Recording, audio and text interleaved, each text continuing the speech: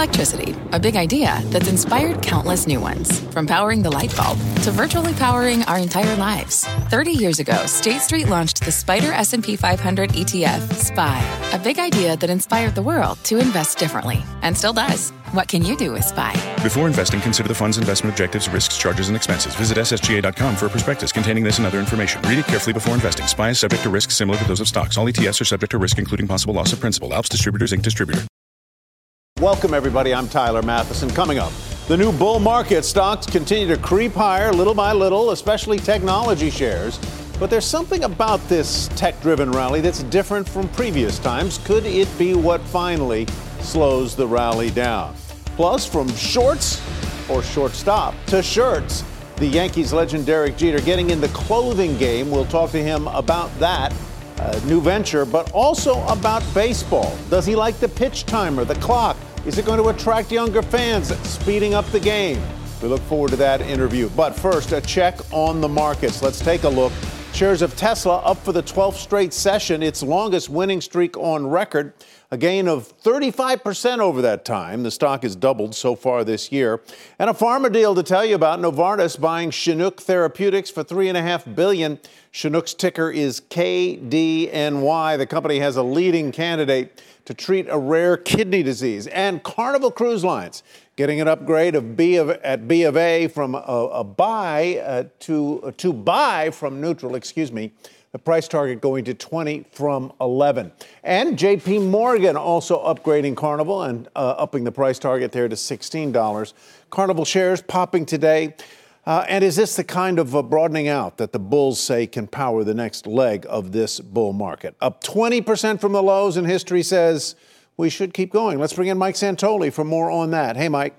Hello, Tyler. Yes, that is sort of the simplistic definition of a new bull market, up 20% from the lows. But other things have also fallen into place in recent months. You know, the S&P 500 got above its 200-day average. That's a longer-term trend line, and that trend does continue to point higher. Now, history does not say it's a foolproof indicator. About 90% of the time, 1 year out, the market is higher still, although you have some big false signals in 2001 and 2008, though those did not necessarily pass all those technical tests. I do think some parts of this new bull market talk are also somewhat textbook, and this is stuff we've talked about along the way. A really almost textbook, comprehensive washout October low, and then a big rally through a midterm election. I mean, that's the most bullish year of the 4-year cycle is midterm election years. January, flush of new money, took last year's laggards much higher, and you got these very good breadth and momentum signals. So all these things did fall into place, but it doesn't feel exactly like it's in gear because of those breadth issues. It's been an underachieving bull market, both in the magnitude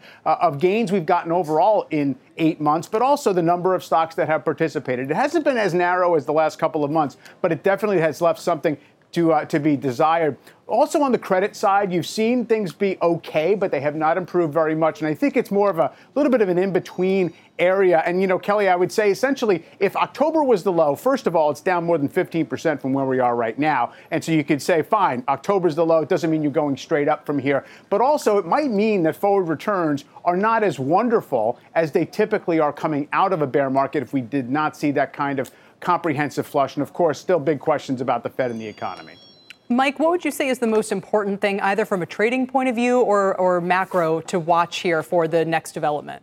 Well, from a trading point of view, I'm watching the next pullback. The market's a little bit overbought. You want to see it broaden out, and broadening out could mean that the S&P comes down while most stocks do okay. The volatility index cracked below its bear market lower end of its range. That's something that does tend to happen when you are kind of transitioning into a broader uptrend. But on the macro side, obviously, I think you have to get more comfort that the market can handle a higher for longer Fed if that's what we're going to get, and that the economy is not just kind of slowly sagging into a formal recession, and maybe it can hang out for a while. I'm on board with the idea that the market has now priced in a little more likelihood of a soft landing, which we may or may not get. All right, Mike, thank you very much. Let's move on now as NASDAQ continues to lead the market higher. Which names might be ready to cool off and which ones really haven't joined the rally just yet? Christina Partsinevelos looking at the overbought and the oversold. Christina. Well, Tyler, if you want to be different and all our retail investors watching, then you might consider avoiding Tesla, as it's the most overbought stock on Wall Street right now. The technical metric, which is often talked about on CNBC as RSI, the Relative Strength Index, measures the speed and magnitude of recent price moves. So if an RSI is above 70, it's considered overbought. If it's below 30, it's oversold. So you want to be between that 30-70 range. More importantly, though, it can indicate a security may be ready for a reversal in price. And that's why we talk about it. So Tesla's RSI, for example, is well over 90 right now. That stock is up, over 25% in the last 3 weeks or so, and is on par right now to have a 12-day up streak. Meta is at 74 RSI, signaling that the stock is more crowded than Apple, Amazon, Netflix. Even Nvidia is lower on the RSI scale, despite its 165% run-up year to date. It's not all about tech on the NASDAQ. You got non-tech crowded names as well, including Fox Corporation, utility firm Constellation Energy, Enphase, and even Match, the operator of Match.com. On the other end of the spectrum, Dollar Tree hasn't been a favorite for a while. Its RSI is about 24. The stock is down, 17% in just the last 3 weeks or so. Xcel Energy is up there. Starbucks also in oversold territory. Speaking of oversold, regional banks saw their RSI as low as 4 just in March. But as we use the KRE ETF as a good barometer, that's been on a tear, up about 20% just in the last month or so, as investors look for some rotation away from tech and all of that concentration risk.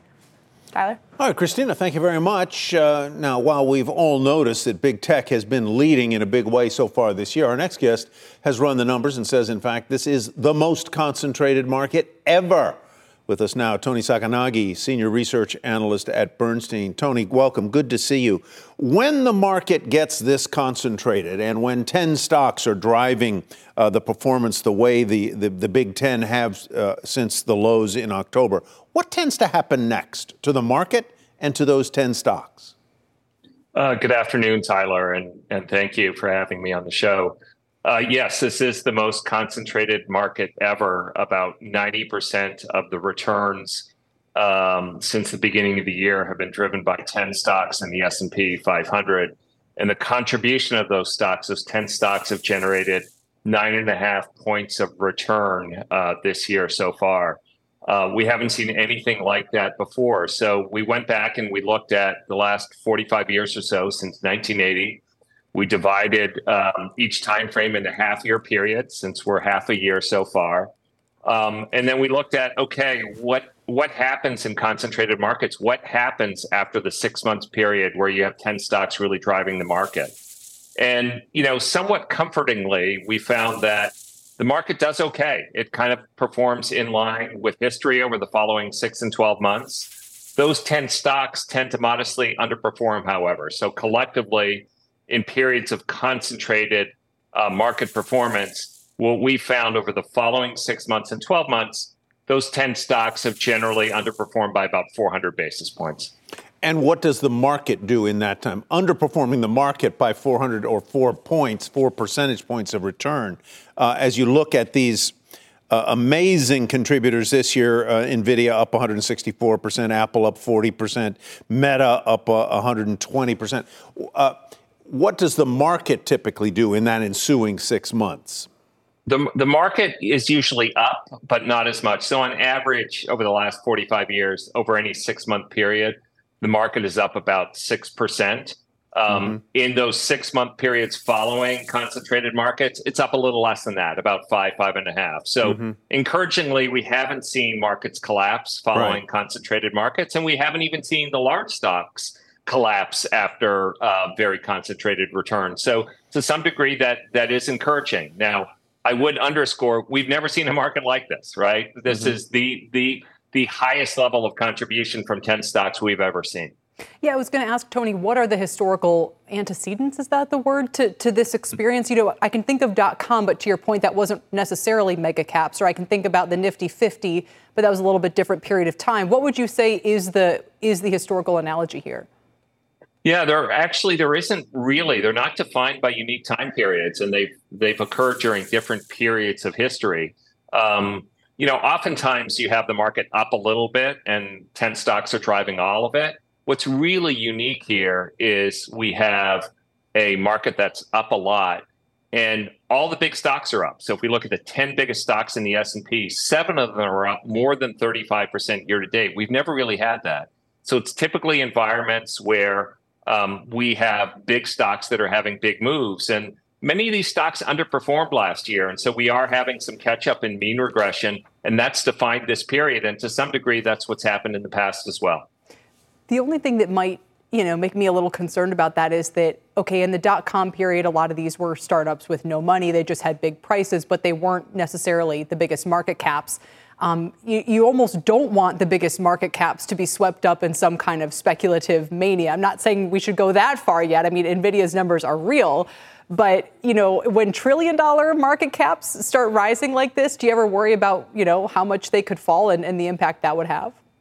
Sure. There's certainly risk. So these 10 stocks that have powered the market this year, they're trading at 32 times earnings on average and 6.5 times sales.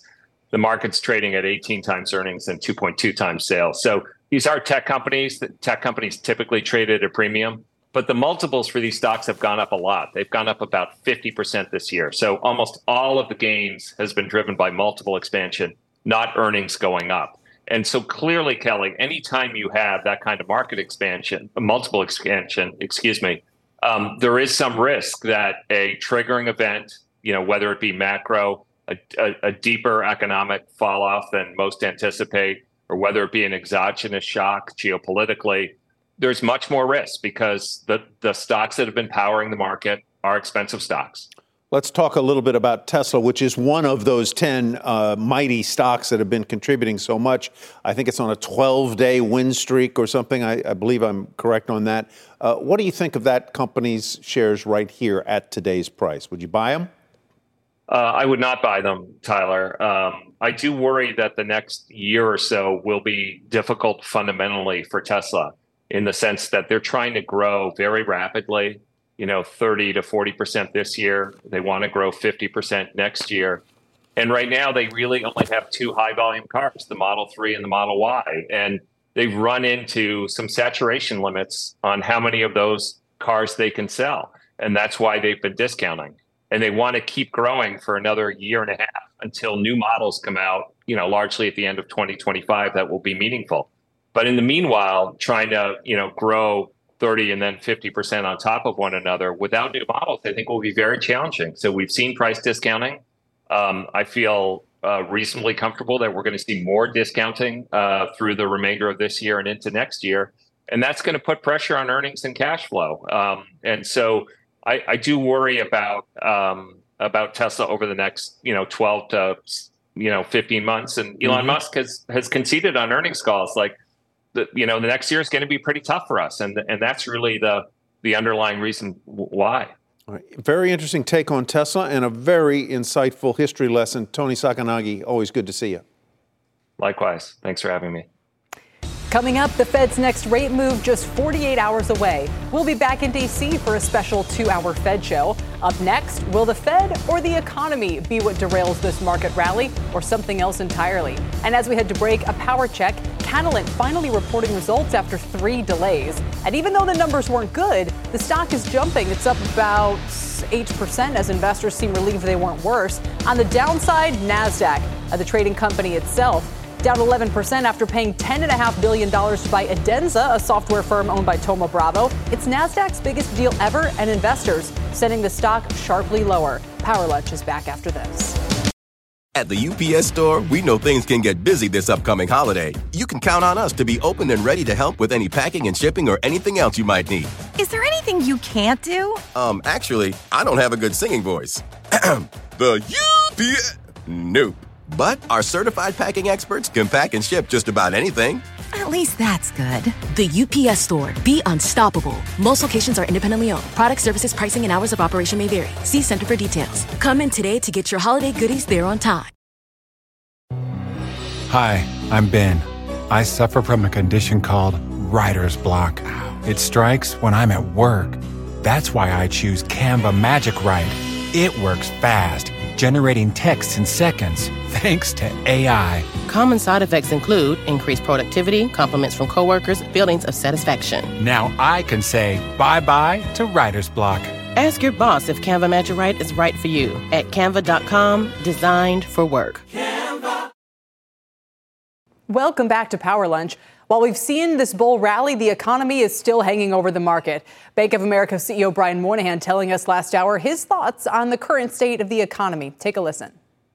The economy is slowing down. They're guiding it down. Will be a soft landing. Our economists think it'll be a recession, but a mild recession. And unemployment moves up, in the mid fours, but that used to be full employment, honestly. So it's not quite the disruptive thing. Now, will that have an impact on all the economy, and will that ultimately have an impact on financial services? Of course it does. But the reality is that it's really going to come down to if people are employed and people are spending a little bit more, companies will have revenue and they'll be okay.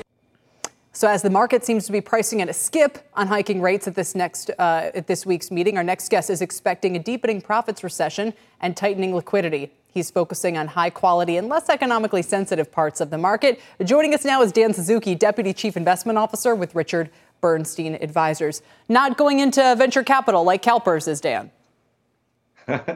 No, Kelly, I think this is not the time to pedal to the metal on risk here. I mean, if profits were surging and liquidity were improving and you had a cheap market, that's one thing. But clearly, you have aspects of opposite on all those three fronts. So I think this is the time in markets where, you don't need to be under your desk in fetal position, but you do need to be a little bit cautious here. But how do you wake up every day and look at NVIDIA and look at Tesla and look at these mega caps and not go, why not just sit there and take collect the money and not have to hear angst from clients if you are?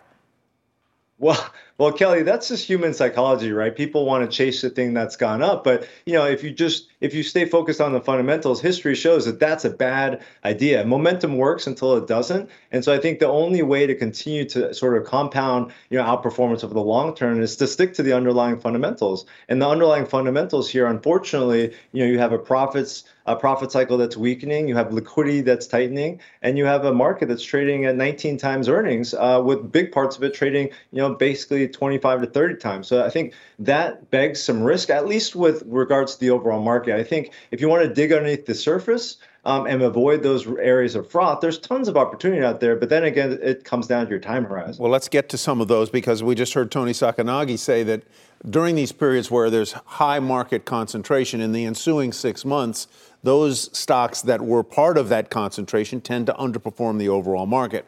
Which kinds of stocks will overperform the market over the next 6 months? Those that haven't taken part so far. Well, Tyler, I think you just answered it right there. I think that, either way the economy goes, those stocks are probably not going to be the leadership. Now, I think the economy can go two directions from here. It can get worse or it can get better. Now, in the scenario where it gets worse, I think that's where the companies with less economic sensitivity that trade at much cheaper valuations are going to hold up a lot better, than, the handful of stocks that are driving performance today. But on the other side, where things get better, you've seen it just over the last couple of weeks. If there's a little bit of optimism around growth, there's tons of stocks out there trading at basically, close to single-digit multiples, but they're going to see their earnings accelerate much, much faster than these expensive parts of the market. So why would you pay up for these areas when, there's going to be plenty of growth in that scenario? So let me ask you to get a little more specific. Let's, under scenario number one, where things get a little bit worse, you want what kinds of shares, what sectors or types in terms of large cap versus small cap? And in that scenario where things might get a little bit better, there you seem to be saying there's still growth areas of the market that are not these overplayed ones. Sure. So, Tyler, in the scenario that things get worse, you want the companies that are going to have those resilient earnings stream, that more resilient revenue stream. And I think classically, from a sector perspective, that's healthcare, staples, utilities, because you're still going to get sick. You're still going to feed your family. You're still going to heat your home. But also you have to look beyond that. From an asset class perspective, I think treasuries actually look very attractive here, particularly on the long end of the curve. Having a little bit of gold in the portfolio. There's a lot of ways to get defense in the portfolio. But then, in the optimistic scenario, everything, small caps, value, cyclical stocks are incredibly cheap and out of favor here. All right, Dan, thanks. Appreciate it. Dan Suzuki. Thanks, Bernstein. Thanks, Kelly. All right, no one knows greatness wins better than five-time World Series champion Derek Jeter, and that's why he named his new athletic wear company after that motto. We'll speak with the Yankees legend live coming up. Plus, Rising risks. The stretch of middle America known as Tornado Alley getting bigger because of climate change. The scramble to adjust before disaster strikes again. We'll discuss that on Power Lunch when we return. At the UPS Store, we know things can get busy this upcoming holiday. You can count on us to be open and ready to help with any packing and shipping or anything else you might need. Is there anything you can't do? Actually, I don't have a good singing voice. The UPS... Nope. But our certified packing experts can pack and ship just about anything. At least that's good. The UPS Store. Be unstoppable. Most locations are independently owned. Product, services, pricing, and hours of operation may vary. See Center for details. Come in today to get your holiday goodies there on time. Global warming is having a profound effect on extreme weather, including tornadoes. They're happening much more frequently. You probably sensed it. And sometimes in places that have rarely seen them before. And that has huge implications for residents, business owners in the path of those storms. Diana Olick explains in her continuing series on the rising risks from climate change.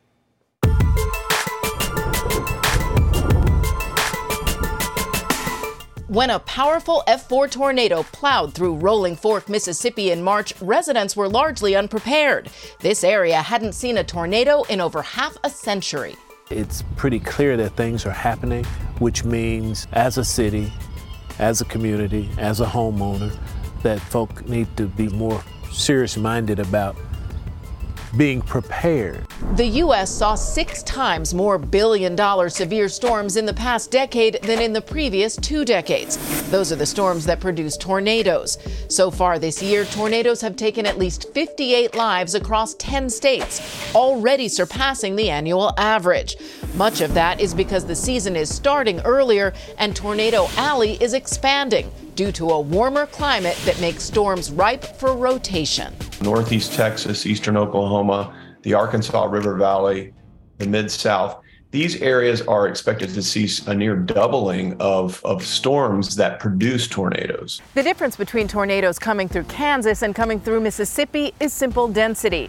Both states have nearly the exact same populations, but Mississippi is roughly half the size of Kansas. There's more things, more people, more of us, and more of our possessions in the Mid-South. You combine that with an extreme socioeconomic vulnerability, and that is increased poverty rates and lack of sheltering and poor, in many cases, substandard housing. The recipe is for disaster across some of these areas. The majority of residents in Rolling Fork had neither homeowners nor renters insurance, precisely why the widening of Tornado Alley is fast becoming a new focus for insurers. If we continue on the trend that we're going, that means that these economic losses are going to become in the hundreds of billions of dollars in a calendar quarter.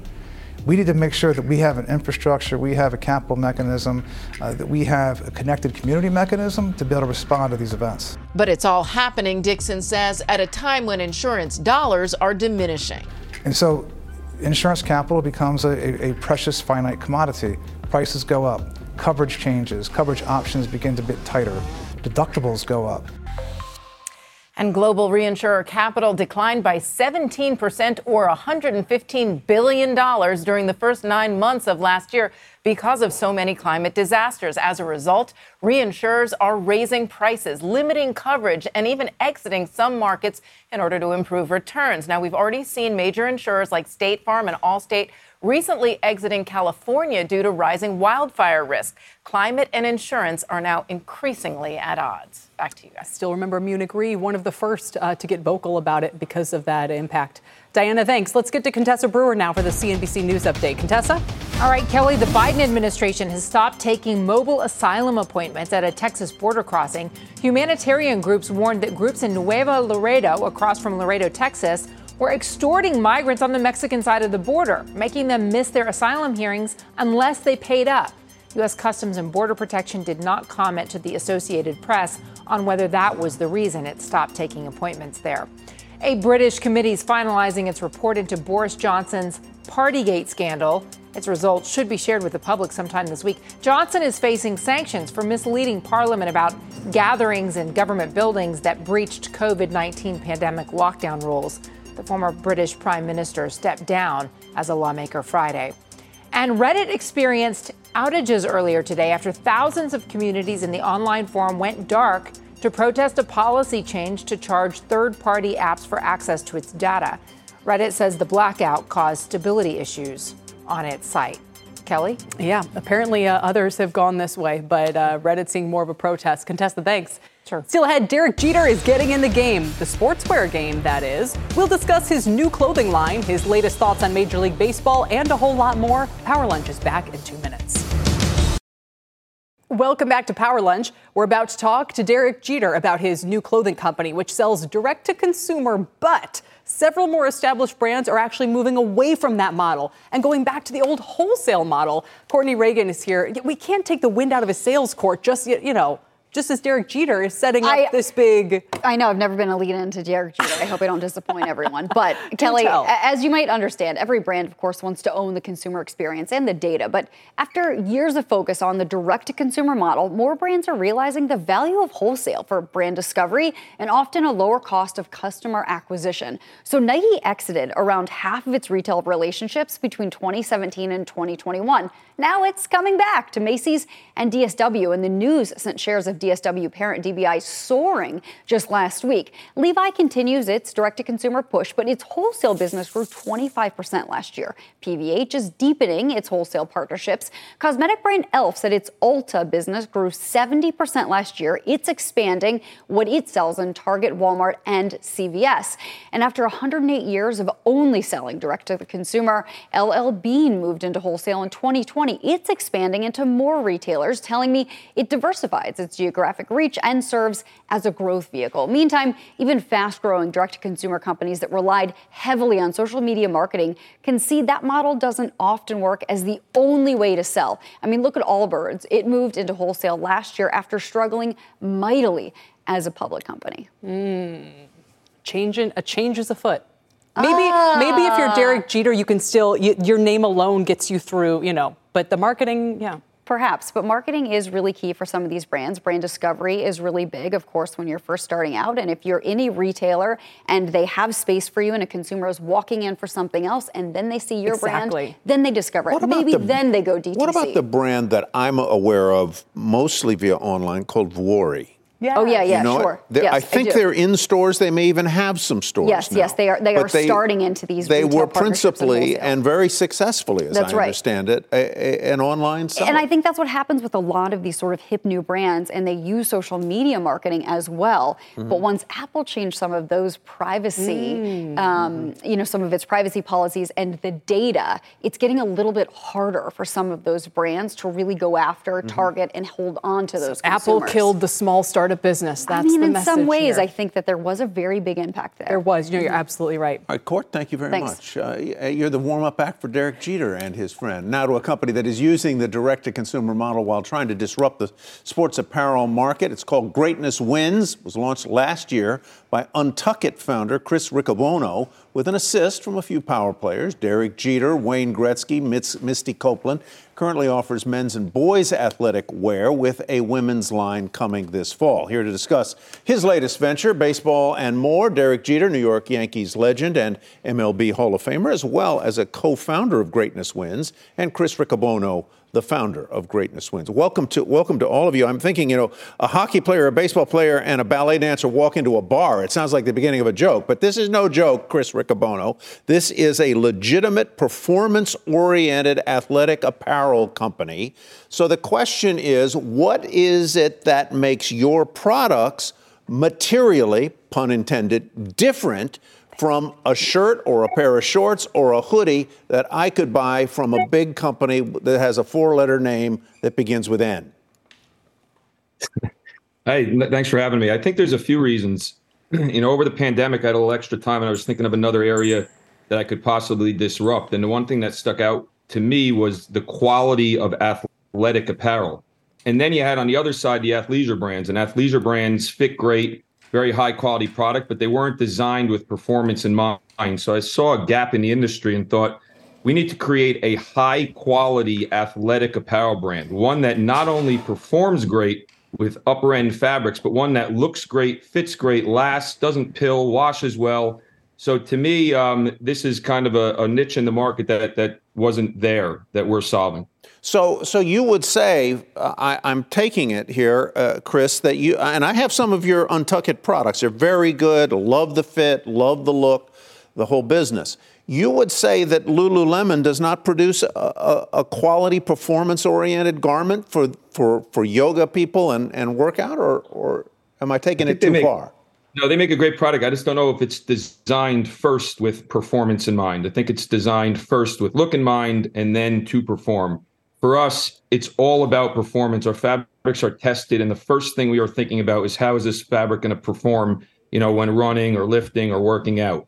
But at the same time, we know that people want this modern fit. They want something that fits consistently over and over again, and they want something that lasts. So I just think it's a little bit different for us, is that performance is first, and then quality and performance is first, and then second is how do you look. Derek, you've grown up wearing other companies' brands. I can remember seeing you in the swoosh and other products. How would you describe these as different, number one, as you experience them and wear them? And number two, how involved have you become in literally helping with the design and the specifications and so on and so forth? And I promise you we'll talk baseball in a minute. Yeah, well, first of all, I want to say thank you to Courtney for trying to bust our bubble before we even came on. But I think we'll get her back. One of the keys are when you have a new company or a startup, because we're still a startup, we're fairly new. We have the ability to adjust on the run. So I'm sure there'll be some adjustments along the way. But yeah, you're right. I've had great relationships with athletic brands throughout my career, with multiple athletic brands throughout my career. And I think anytime you've had that type of experience, you always think of ways that you can do things in your mind a little bit better. And as Chris says, we're focusing on performance, quality of fit, sustainability, comfort. But look, I don't have a bad thing to say about any of the brands that I've been involved with or been associated with. But I think at the same time, I've been able to learn. So when you say my level of involvement, look, I'm involved from, the creative aspect, the marketing aspect. I met Chris probably, I would say we were getting close to about 2 years ago. And we started talking about, he was telling me about his idea and he wanted me to be involved. And I said, well, hey, look, if I'm going to be involved, I'm going to bring the knowledge that I have in the space. We all know how much knowledge Chris has in the space. And we'll see if we can create the next great athletic brand. And we're pretty excited with what we've been able to accomplish, even though we are a startup company here.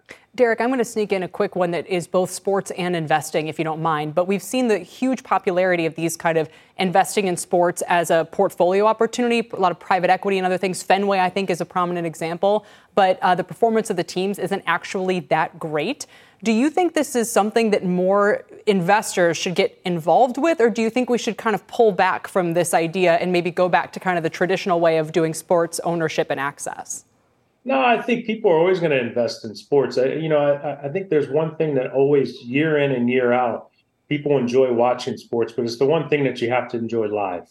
Because in this day and age, with all of the phones and how information is transferred from person to person, I mean, you have to watch it live, otherwise you miss it. So I think investing in sports is still is something that is a positive. I obviously am coming from being an investor in a team down here in Miami with the Marlins organization. So I don't think that's going to change it anytime soon. You have to watch it live or you miss it. That sounds like a yogiism, Derek. I think you're on the right path here.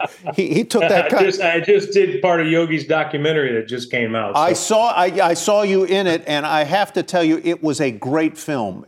I can't recommend it. It is one of the sweetest films you'll see this year. Really lovely. Let's talk about baseball, Derek, if you don't mind. And Chris, I know you understand. I want to probe Derek a little bit. There have been some changes in the way the game is played at the pro level, the pitch clock, the taking away of the shift, all by way of trying to speed up the game, get more action into it. What do you think so far? Well, I think, Tyler, you look at it, every sport has made changes throughout the years. There's been rule changes in most sports. I think baseball has sort of lagged in that aspect for many years, but ultimately you have to listen to the consumer, and the consumer in baseball is your fans. And you talk about I don't want to say the younger generation, because then it makes us, I'm not just saying me, it makes us seem like we're getting up there in age. But I think the younger generation, they don't really necessarily want to sit there for 3.5, 4 hours in their seat watching a game. They want things to happen. They want instant gratification. They want things to happen quickly. So I'm in favor of some of the rule changes. I was on the competition committee when I was a part of the ownership group in Miami. So I'm in favor of it. I think it's gotten a positive reaction from the fan base, and it's starting to show because the games have sped up, and I think the fans love it. They sure have. I mean, I used to tune in to watch you and the Yankees, and I'd tune in at 9:45, let's say, and it would be in the 7th inning. Now the game's over. Yeah, it is. And look, I mean, I have 4 kids now under 6, so I can't stay up that late myself. Another person I'm going to set up a play date with, by the way. Derek Jeter, just 2 quick questions, if you don't mind me sneaking them in. One of them's pretty loaded, but you got any problem with the Saudi Arabia fund? If Saudi Arabia or one of its investment partners were to buy an MLB team, is that a problem for you? That's way above my pay grade. I think that's a conversation you can have with the commissioner. I'm sure you can get him on your show. I understand wanting to defer that one. The next one is maybe even harder. Should the Yankees send Volpe back to the minors to get his swing back? Wow, you know what? I mean, look, I'm going to tell you something. Baseball is a game of failure. And I don't care how good you are. I don't care if it's your first year or your 20th year. You're going to go through times when you struggle. And usually you're not as good as you look when things are going great. And you're definitely not as bad as you look when you struggle. So I think he's making an adjustment. In all fairness to him, I haven't had a chance to watch too many games down here in Miami. But I'm sure everyone speaks very highly of not only how he performs on the field, but who he is as a person. And I think that gets you pretty far. So I wouldn't give up on him yet. I'd give him a little time. All right, Derek Jeter, thank you very much. Chris Riccobono, thank you. And let me just add, Chris, you are royalty in my neck of the woods, okay? Don Bosco, all the rest of it. People talk about, you know, I don't have to tell you. So congratulations on all your success, and I hope that this venture, maybe Under Armour and Nike don't hope so, but we're all rooting for you. Thank you very much. Appreciate you having us on. Thank you both for your time today. Let's go to break, shall we? First, a quick mention. June is Pride Month, and CNBC is celebrating all month long with stories of corporate leaders. Here is Joey Gonzalez, Barry's Boot Camp founder and CEO. I grew up gay and Latino in a very homogenous part of the United States. And I was definitely made fun of, left out. But what that did to me was it really fueled the fire from within and inspired me to want to grow up into an adult that built a community and a culture of inclusiveness at Barry's. And I feel like that's living proof, A, that adversity can fuel greatness, and B, that it's our will and our spirit that dictates how we handle the deck that we're down. Welcome back, everybody. Let's get a quick check on the markets. Dow has cut its gains about in half, but is still up 64 points right now. The S&P is still above 4,300. In fact, has actually picked up some steam, 4,321 lately. Look at the NASDAQ up 1.1%. So really, it's just the Dow where we've seen things kind of moderate somewhat. And shares of Truist are not directly responsible, but they are falling to this afternoon. The company's CFO just said top-line revenue is likely to fall 3%. Those comments were made at a Morgan Stanley financial conference. The stock is moving as a result. It's down almost 4%. And coming up, Oracle, one of the best performers on the S&P ahead of earnings after the bell. We will trade it and other movers of the day in 3-Stock Lunch. We'll be right back. Welcome back, everybody. Time for today's 3-Stock Lunch. First up, Oracle shares up 6% today, all-time high, as the company is set to release fourth quarter results after the bell, with most analysts anticipating strong quarterly results with positive comments surrounding the cloud business and AI. Here to help us trade this stock and a couple of more, Ava Ados, Chief Operations Officer at ER Share. Ava, welcome. What's your take on Oracle?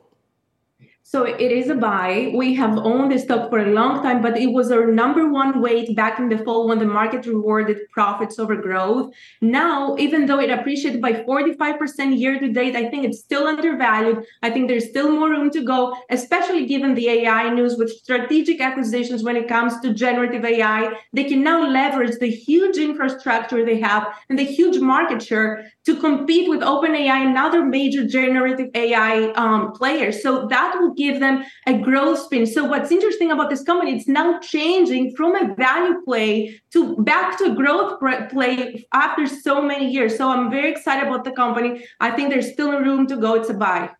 All right. Let's see if there's as much enthusiasm for Biogen. Those shares are slightly higher today. It's Alzheimer's drug got unanimous backing by that FDA advisory panel, pushing it for traditional approval. Shares are already up about 14% this year. Ava, what would you do with it? I would buy it, but for the short term. So not as much excitement here, just because I do recognize that that can be a short-term catalyst with the FDA news. And so the stock might do great in the next couple of months. But for the long term, if you see its fundamentals in the last 3 to 4 years, they have been in downward decline. Their profits and revenues have dropped by 30 to 40%. Their margins are shrinking. And so I wouldn't hold it for the long term. I think that's going to be a short-term play. All right, finally, Ava, Sentinel One. The shares are up nearly 8%. Morgan Stanley upgrading the stock, calling it an overweight, long-term share gainer. But the stock is still down nearly 30% for the month because of a miss in quarterly revenue and weak sales guidance. What do you think here? It is a hold, just because, as you said, it has dropped significantly in the last month. So it's priced okay. But I do like the category. So I do like growth, and I do like speculative companies. At the current market, I think the current market is benefiting these type of companies. However, when it comes to tough competition, it has great competition with CrowdStrike and other major cybersecurity companies. And so I do not like their I do not like them from a competition point of view, and I do not like their margins. They're the lowest in their category. So I would hold them, but I'm not that bullish on them. There you have it. All right, Ava, thank you. Appreciate it. Thank you. Still ahead, hotel operators checking out of San Francisco and a legendary investor handing over the reins. Those stories and more when Power Lunch returns. Welcome back, everybody. A little less than 4 minutes left in the show and a lot more stories to get to.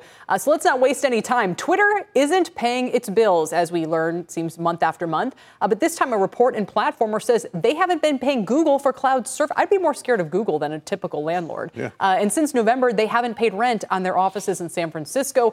How can Twitter get away with this? Let's ask MSNBC legal analyst Danny Cevallos. Danny, thank you for phoning in. All right, what's your take on this? What's the end game here?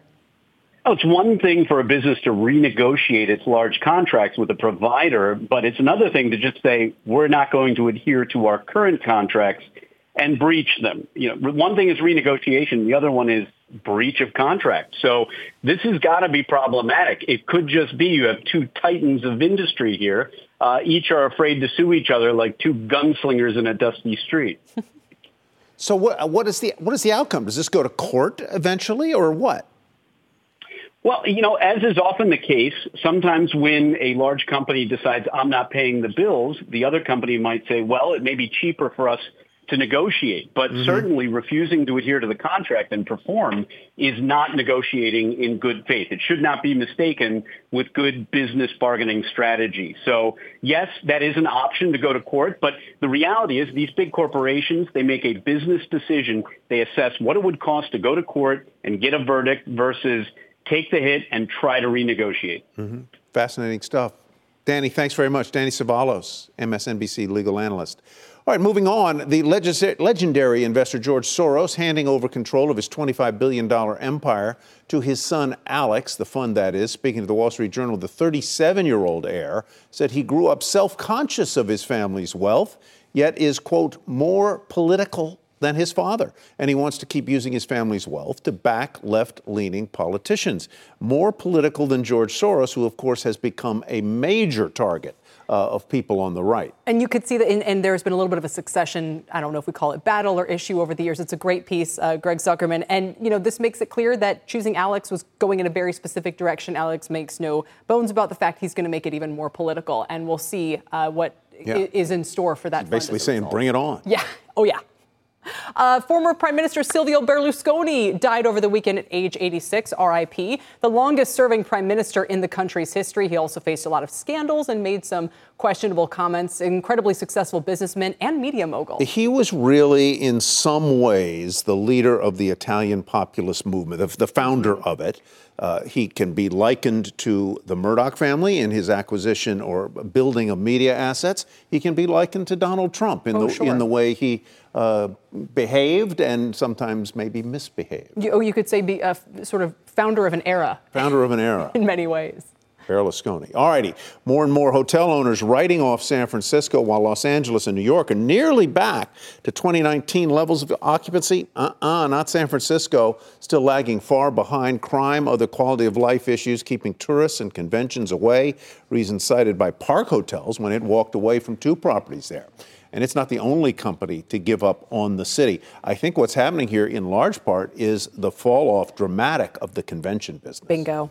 It's really sad. Just want to mention the latest on I-95. FedEx, after that bridge collapse, saying that they're monitoring the situation, going to do what they can. Incredible to see the entire southbound part of that highway destroyed. Going to be months before it's back in use. The detours. A 43-mile detour for people to get around it at the time. Yeah. Wow, crazy. Thanks for watching Power Lunch, everybody. This podcast is supported by FedEx. Dear small and medium businesses, no one wants happy customers more than you do. So you need a business partner just like you. Like FedEx, who understands your passion for serving your customers because they have the same commitment towards you.